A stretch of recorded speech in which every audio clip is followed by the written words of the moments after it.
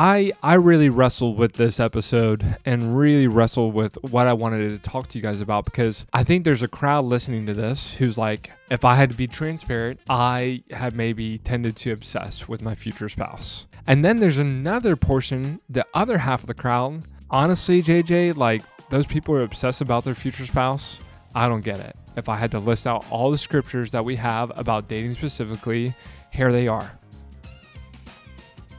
There's none.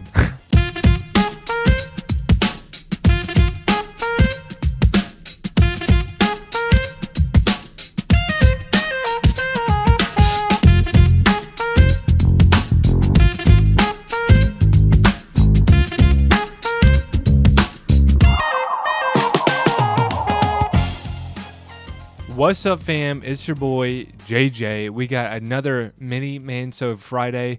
We don't have very many of these left until the new year, so thank you guys for riding with us.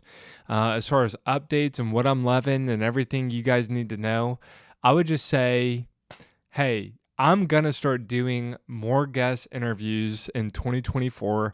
I'm super pumped. I know you guys are pumped. You're like, I'm tired of just hearing this guy solo talking and yapping. Hey, I am too, okay? I am too. So I'm with you guys. Now I'm just playing, but hey, I would love to know, who would you guys like to see come on? You know, these are man-sodes. Who do you think from a female and male perspective, it would be really, really awesome on to bring? And I'm going to ask anybody and everybody. Like, no one's off limits for me. Personally, I love people who are engaging, who are challenging, who are smart. They don't have to perfectly agree with me. We can have a little bit more of, embrace debate. As Christians, I hope and pray at our best, we can take someone with a completely opposite point of view and treat them with so much grace and kindness that even though we do not agree at all, they can at least agree and respect how we are treating them as a human being in that sense. And so I would love to know who you guys would love to see. As far as what I'm loving in personal life, I would just say this. Hey, 2024 is on the horizon. Don't wait to start building these great habits. All these changes, it's so mainstream to just think of what you want to change and vision on January 1st and 2nd as you go into the new year, right? I would just say, hey, get a head start. Like, for example, if you want to start building a healthy habit about working out, well, start that habit today, because that 0 to a 6-day, 6 a.m. grind, I'm sorry, but it just doesn't happen overnight. But if you started this week, waking up an hour earlier, working out twice a week, and just wearing your gym clothes, I'm not sure if you guys have read Atomic Habits, but the one thing that they just say is, hey, 1% better every day. If you want a new routine or new habit, start small. And I think we can all think about those times in our life where we had major course correction.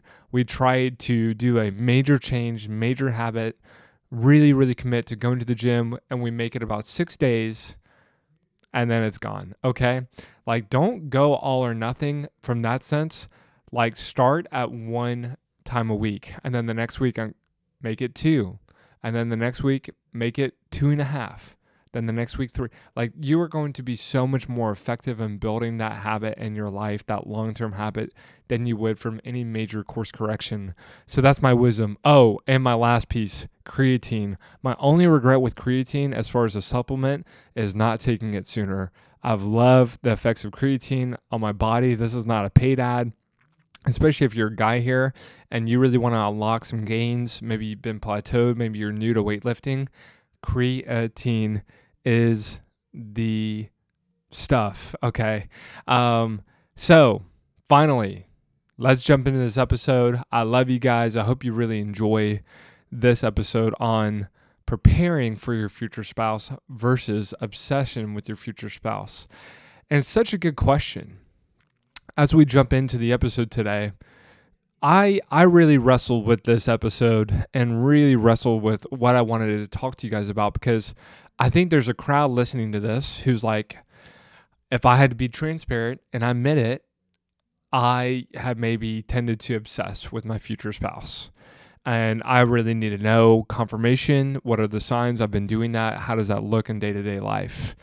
And then there's another portion, the other half of the crowd, which is honestly, JJ, like those people who are obsessed about their future spouse. I don't get it. Like, I'm single. I love my life. I have a lot of road in front of me. I have a lot of life to live. I don't have to start thinking about a spouse really till about 5 or 10 years from now. You typically find that maybe a younger age. If you're 22, it really feels like you have your life ahead of you. And if you're 40 and single, you really could feel like the best days are behind you and you've kind of missed the window. So how do we talk to both of those attitudes and perspectives? Because transparently, when I was 25 years old, I knew that the idea of marriage and the quote call of marriage was something I was interested in, but I wasn't really preparing for it. If I had to be honest, I was more concerned with kingdom. I was more focused on career, and I was more focused on just really living my life in front of me. And part of that, if I was being more honest with you guys, was maximizing fun. If you told me I could go to therapy or counseling or some kind of workshop for singleness and who I am on a Saturday morning at 9 o'clock, or I could go golfing for 2 hours, I chose golfing. A majority of the time, I was more concerned with having fun than I was for preparing for my future spouse and marriage. Like, that's just how I operated. And, my heart is for men and women who are there. Because if you do want to get married, like, you're kind of talking about a lifetime commitment. Like, if you were talking about a lifetime career that you really want to succeed in and grow in and value, we go to 4-year, 8-year, 10-year colleges. We do undergrads, masters, PhD. Like, we do a lot of work to prepare for these really, really meaningful positions and careers. Why don't we do the same thing for marriage?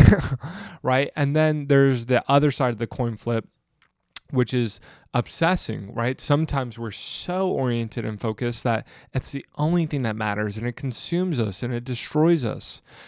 And so I would just ask before we jump in, which one are you? Which one are you? And we don't do this very often, but I would just say the scriptural foundation, since this is a 2-part episode, we get the allowance to really dive into scripture and have an amazing story of what it looks like to be obsessed. I will always remember I was one of 5 kids and I was number 4. And I love my siblings, my 3 older siblings, but if I was being honest, they made some really dumb decisions. They made decisions that 13-year-old teenagers make and should make and do make that were mistakes. And my personality, and this is very, very common in younger siblings, is they see a lot of mistakes and they just say, that didn't look like it went too well. I'm not going to do that.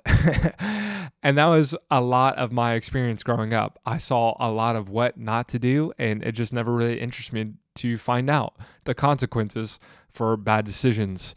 And so for all my older siblings listening, thank you guys for paving the way, and all the younger siblings who listened and watched, good job. Now, what people don't realize is we have tons of stories in the Bible of what not to do. And when it comes to dating, and we like to harp on this, when it comes to dating in the Bible, if I had to list out all the scriptures that we have about dating specifically, here they are. There's none. There is 0. Nada. And so that leaves us with this huge aspect of our life that we don't have scripture to directly speak into. However, the second we just say indirectly, if there's love and romance in the Bible, specifically great situations and really poor decisions and bad situations, well, I would say there's a perfect one that I feel like is not really talked about. I can't really remember when people talk about Jacob marrying Leah and Rachel, and that's where we're going to be today, Genesis 29. I personally, in my experience, can't really recall tons of sermons, tons of theses, tons of articles of saying, hey, this is a really bad way to do it. And I don't want to form or shape the way that you think about this, but as I tell this story and read it here in a moment, I would just say that this is riddled with lessons and learnings of what not to do for men and women. for romantically dating, pursuing, and choosing your partner. And then there's some really awesome lessons of how it is, an unwavering commitment to the object of your heart. And more to come on that. So let's just jump in, and I'll let you guys decide for yourself, because maybe you haven't read or listened to this story in a while. And for any of those people who think that the Bible is boring, I think sometimes we don't really understand or realize like it is filled with phenomenal stories that you could never even make up in your own mind. It is better than any fiction I could ever conjure up. So we're in Genesis 29, and here we go. Then Jacob went on his journey and came to the land of the people of the east. So mysterious. But he knew he was looking for his uncle, by the way. As he looked, he saw in a well out in the field, and behold, 3 flocks of sheep lying beside it. Love the symbolism. For out of that well the flocks were watered. Again, does that sound pretty familiar to us? The stone on the well's mouth was large, and when all the flocks were gathered there, the shepherds would roll the stone from the mouth of the well and water the sheep, and then put the stone back in its place over the well. Jacob said to them, "My brothers, where do you come from?" They said, "We are from Haran." He said, "Do you know Laban, the son of Nahor?" And they said, "Yes, we know him." He said to them, "Is it well with him?" They said, "It is well, and we see Rachel, his daughter, is coming. She is a shepherdess, bringing in the livestock." And they said, "We cannot go until all the flocks are watered together and the stone is rolled." So when he was still speaking with them, Rachel came with his father's sheep, for she was a shepherdess. Very interesting. Listen to this. Now, as soon as Jacob saw Rachel, the daughter of Laban, his mother's brother, and the sheep of Laban, his mother's brother, Jacob came near and rolled the stone from the well's mouth and watered the flock of Laban, his mother's brother. And then Jacob kissed Rachel and wept aloud. And Jacob told Rachel that he was his father's cousin and that he was Rebekah's son, and she ran and told her father. Okay, we're not even halfway through. I think that's a quarter of the way through. I think rolling the rock and watering the flock, that was the present day version of let me move these 100 chairs after community group. Let me do all these tasks and chores. And then think about the idea of kissing and weeping aloud as soon as he did that. So as soon as Laban heard the news, he ran to meet Jacob and ran and brought him to his house. And Laban said to him after talking to him, "Surely you are my bone and flesh." And he stayed with him for a month. And then basically he said, "Your family, why are you serving me for nothing? Working for me? What are your wages?" And Laban had 2 daughters. The older was Leah, and the younger was Rachel. And Leah's eyes were weak, but Rachel was beautiful in figure and appearance. Now, Hebrew and biblical scholars talk about this a lot. And when it says Leah's eyes were weak, really what they're saying is 2 things. One, I think this is the Bible's way of saying she was not attractive. She was not beautiful like her sister. And 2, it could have been a deformity. She could have been blind in an eye. She could have had a lazy eye. She could have had physical deformities with her eye. But on the other part, here's Rachel. And then it says, "And Jacob loved Rachel. And he said, I will serve you 7 years for your younger daughter, Rachel."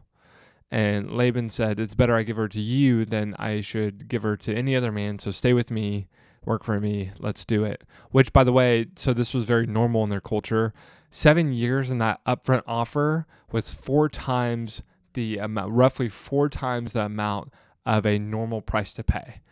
Jacob led with saying, "I will pay 4 times as much for me to take Rachel." That's how much I'm obsessed with her.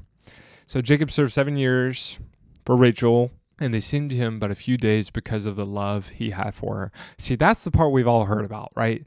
Jacob served 7 years for Rachel, and they seemed to Jacob but a few days because of the love he had for her. Then Jacob said, "Of course, 7 years are up. Listen to this. You want to talk about an entitled attitude. Give me my wife so that I may go into her for my time is completed. Could you imagine saying that to your future father-in-law at the wedding day? Could you imagine saying that to your wife? Your fiance, your beautiful fiance sitting right there? Give her to me so that I may consummate this marriage, for my time is completed. It doesn't get more horny than that, or entitled for that matter. So Laban gathered together all the people of the place and made the feast. But in the evening he took his daughter and Leah and brought her to Jacob, and he went in with her. Laban gave his female servant to the daughter, not important. And in the morning, behold, Jacob woke up, and guess what? It was Leah. And Jacob said to Laban, what is it that you have done that I not serve you well? Why did you deceive me? And he said, culturally, it's not okay for me to give you the younger before the firstborn. And so he said, complete this one, give me another 7 years, and Rachel will be yours. And Jacob did it. He completed the week, he completed the marriage, and then he worked 7 more years, and Rachel was his wife. And what soon comes after that is one of the saddest stories in all of the Bible about God seeing Leah, God blessing Leah, and Leah not seeking God, but seeking Jacob in his love and affection, and was completely ignored, completely abandoned, and completely forgotten. So that's our foundation for today. If that is not one of the craziest stories of person choosing their spouse based off nothing except one thing, how they look, in a series of horrible decisions made out of nothing but infatuation, I don't know what is. I think we could spend a lot of time talking about each part of this, but nothing comes close to the fact that it is a sad, sad story that, by the way, God still used. People don't understand the craziness of what unfolded because of these decisions, which is the 12 sons of Jacob, Joseph, and the bloodline of Jesus, all folding down from these decisions that were made. So as we just stop and pause, and I think about, I'll borrow this from Terry Cobble, shout out to the LC and the Bible recap. As I think about a God shot before I jump in, I just think about the fact that God used this sad situation of horrible decisions of neglect, abandonment, and obsession and infatuation, and still found a way to weave his plan into the fabric of his story and his timeline for humanity. And we think about the decisions that go well or not well, with God in mind or not, and God still uses them. Think about that for a second. God still uses your faithful decisions and your unfaithful decisions. So no matter what is going around you right now, I want you to always keep that in mind. Now, as we talk about preparing for a future spouse and obsessing with the future spouse, I think in a lot of ways, this is an amazing story of obsession. We throw around the word infatuation a lot. I don't think I've ever quite said this out loud on Heart of Dating, but as Kate and I talk and we really look at our story, I'm super thankful because I would say to a large capacity with Kate, there was ignition for Kate and there's also infatuation with Kate. I was very grandiose. I was very over the top, and I spent a little bit too much time and money on Kate in the beginning that I don't regret, but I think it was a lot. And I could have gotten the same thing in a much more appropriate way with Kate by maybe instead of sending her $130 flowers, sending her $13 flowers. Okay, that is kind of what I mean. But I don't regret the emotional intention and the emotional just desire to really get to know her and be my best for her. And so that being said, when it comes to this idea of preparing versus obsessing, like we have to break it down into a few ways. I think for those who are not thinking about their spouse at all, you are not preparing for them at all. And I think for those who are fantasizing about their spouse, well, guess what? You are now obsessing over that spouse. So thinking about them equals preparation, And fantasizing about them equals obsession. That's point number one. Thinking about them equals preparation. Fantasizing about them equals obsession. Because I just want to drift into this. When you think about something, you are now officially leaving reality to a degree. You are entering into your mind's eye, your imagination. And, but when you're thinking through reality and your current situation, you don't necessarily leave reality, right? You understand where you are. You have a great sense of who you are. You have reality. I think that the best thing to keep us rooted into reality of what's around you, where you are, who you are, is gratitude. For me, gratitude are the roots of a massive oak tree that keep me grounded into what exactly I have in front of me right now. And if you think about one thing, which is fantasizing, we all do it, and we actually escape into it. It produces a high. It produces serotonin. It produces endorphins. Fantasizing is and can be an amazing drug, whether we know it or not. But I think the most criminal thing about fantasizing is this. I want you to just take a moment and dream about your dream house. Really think about how it might look for a second, where it is. Is it in the mountains and the beach? Is it in a pasture? Is it in the forest? I want you to think about your dream car. This is a great one. Think about your dream car. Just give yourself a moment to think about your dream car. For me, it's a blacked out Range Rover. Not one of like the smaller new Range Rovers, but a classic Range Rover, blacked out rims, tinted windows. I get inside, it's beautiful. And I'm not even a car guy, but if you had to make me tell you and dream about my dream car, and I go there for a second, I just think they are sick. They're so cool. Okay, you have that idea of your dream car, your dream house. Now, if you do have a car right now, I want you to think about the car you drive. Now that you've been dreaming and you come back to reality of what you actually have in front of you, how does it make you feel looking at it? Are you especially grateful for it? Are you super grateful and humble and love that it just simply works? Are you as excited about it as you were when you bought it? Now that I look at my 2013 Toyota Prius, which I do love, how does that look side by side compared to that blacked out Range Rover? It doesn't look very good. And I'm also not very grateful for it. I don't really love it. I'm not really content with it. I can't really get out this idea, this picture of the blacked out Range Rover. You think about those roots of gratitude. They're gone. They're gone. I've officially lost all appreciation, gratitude for what I have been given, for the amazing gift of that hybrid engine, the alloy rims, the cool, nice leather I have. Anything that I appreciate about it and enjoyed out of my car is gone. And you see, fantasizing, the moment it eclipses gratefulness and gratitude, you've left the station. You are now officially obsessed, and nothing is ever going to compare to that object and idol that you have dreamed up on your own accord. Nothing in your present reality or coming reality will compare to what you have dreamed up in your imagination. It's for this very reason that people say, the famous quote, never meet your heroes. Never meet your heroes because they will always let you down. Well, did they let you down? Or did your imagination and fantasy of them dream up a role and expectation that they can never fulfill?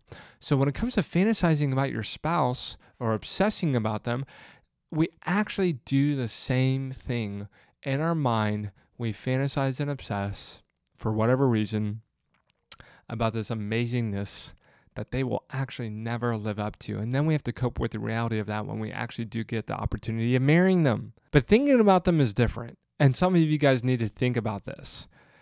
When you are talking about a commitment of a lifetime, a role as a husband, a role as a father, a role of enormous responsibility, how can you prepare for something that you're not even thinking about or know about, right? So this means, yes, like your study of marriage start as a single. Your preparation as being a great husband started as a single. Start being an amazing listener. Start practicing the skill of empathy. Start like find ways to prepare for marriage. And I promise you, the church has no shortage of content and lessons about marriage. Listen to them. Listen to teachings about marriage, and you will know exactly what to prepare for. I cannot think of a better gift to my single self than, hey, if you want to get married, then just prepare today. Like, why wait for marriage to prepare to have a great marriage? And so that's why thinking about them and preparing for them is a wonderful thing. Like, I really don't think for a portion of the population who envisions and sees himself getting married, there is enough serious emphasis placed on preparing for this thing ahead of them. Like, it's a lot of talk about choosing, which is great. This is why Heart of Dating exists. But a lot of our time should be devoted to preparing. So that's point number one on thinking versus fantasizing. And I just can't emphasize enough to wrap that up. When you fantasize and obsess and you leave reality, the thing that suffers the most is you and your singleness. Your singleness and your purpose, your calling, the amazing, amazing opportunity you have in front of you. Just like my Prius, it doesn't look very appealing anymore. It doesn't sound very satisfying anymore. I'm not very grateful for it anymore, right? Now that I've dreamed up this amazing life that lays in front of me, that's being withheld from me, my current reality is not very enticing. I'm not very grateful for it. I'm not very happy. I'm not very joyful, right? We do the same thing. Anytime we start fantasizing, we have left gratefulness behind and we lose grip of what God has really given us. And it is a gift. I hear a lot of back and forth on this idea. It is a gift. And guess what? It's undeserved. It's undeserved. It's an undeserved gift. Your gift of singleness, your temporary celibacy, guess what? It is a gift that you do not earn, that you do not deserve. In the same sense, your gift of marriage, for those rare people still listening to this as a married, or the people that we get to talk to, it's the same thing. Guess what? You did nothing to deserve your spouse. You did nothing to earn their love or earn that marriage. It is an undeserved gift. And if both of them are undeserved gifts, that means there's nothing that you could do to earn marriage. Isn't that a wonderful thought? You can do nothing to earn marriage. Unlike Jacob, you don't have to work for 7 years and 7 years more for that spouse. If you did, I actually think we'd have a lot of people out here working because it said that sounds much easier and much better than the process I'm having to go through right now. I understand, but it doesn't work like that, okay? So number 2 on preparing or obsessing for marriage, you evaluate every single person of the opposite sex through a narrow and romantic lens instead of a friendly one, instead of an equal lens. And if you can't turn, like, you guys know exactly what I'm talking about. You walk into a gathering and your mind can't help but drift and say, I wonder who the single people are. And as you meet someone, your eyes are going to one place, that left middle finger. I don't even know, their ring finger. I think that's actually what it's called. Your eyes are going to the ring finger. And, you know, if the first thing that comes to mind when you meet someone is whether or not they're single and whether or not they could be a spouse or someone that you could date or not, you are obsessed with marriage. You're obsessed with your future spouse. And how do I know this? I'm talking to you guys from personal experience. At my worst seasons of singleness, and what's most sad about that is at my worst times in singleness was every girl I met, her value, or rather my interest in them, was dictated by what she had to offer me. And so I can't shame you. I'm with you. Like, if you've encountered this, I'm with you. And the cost of it is this. As I look back, it cost me great friendships. It cost me great opportunities to get curious and get to know someone.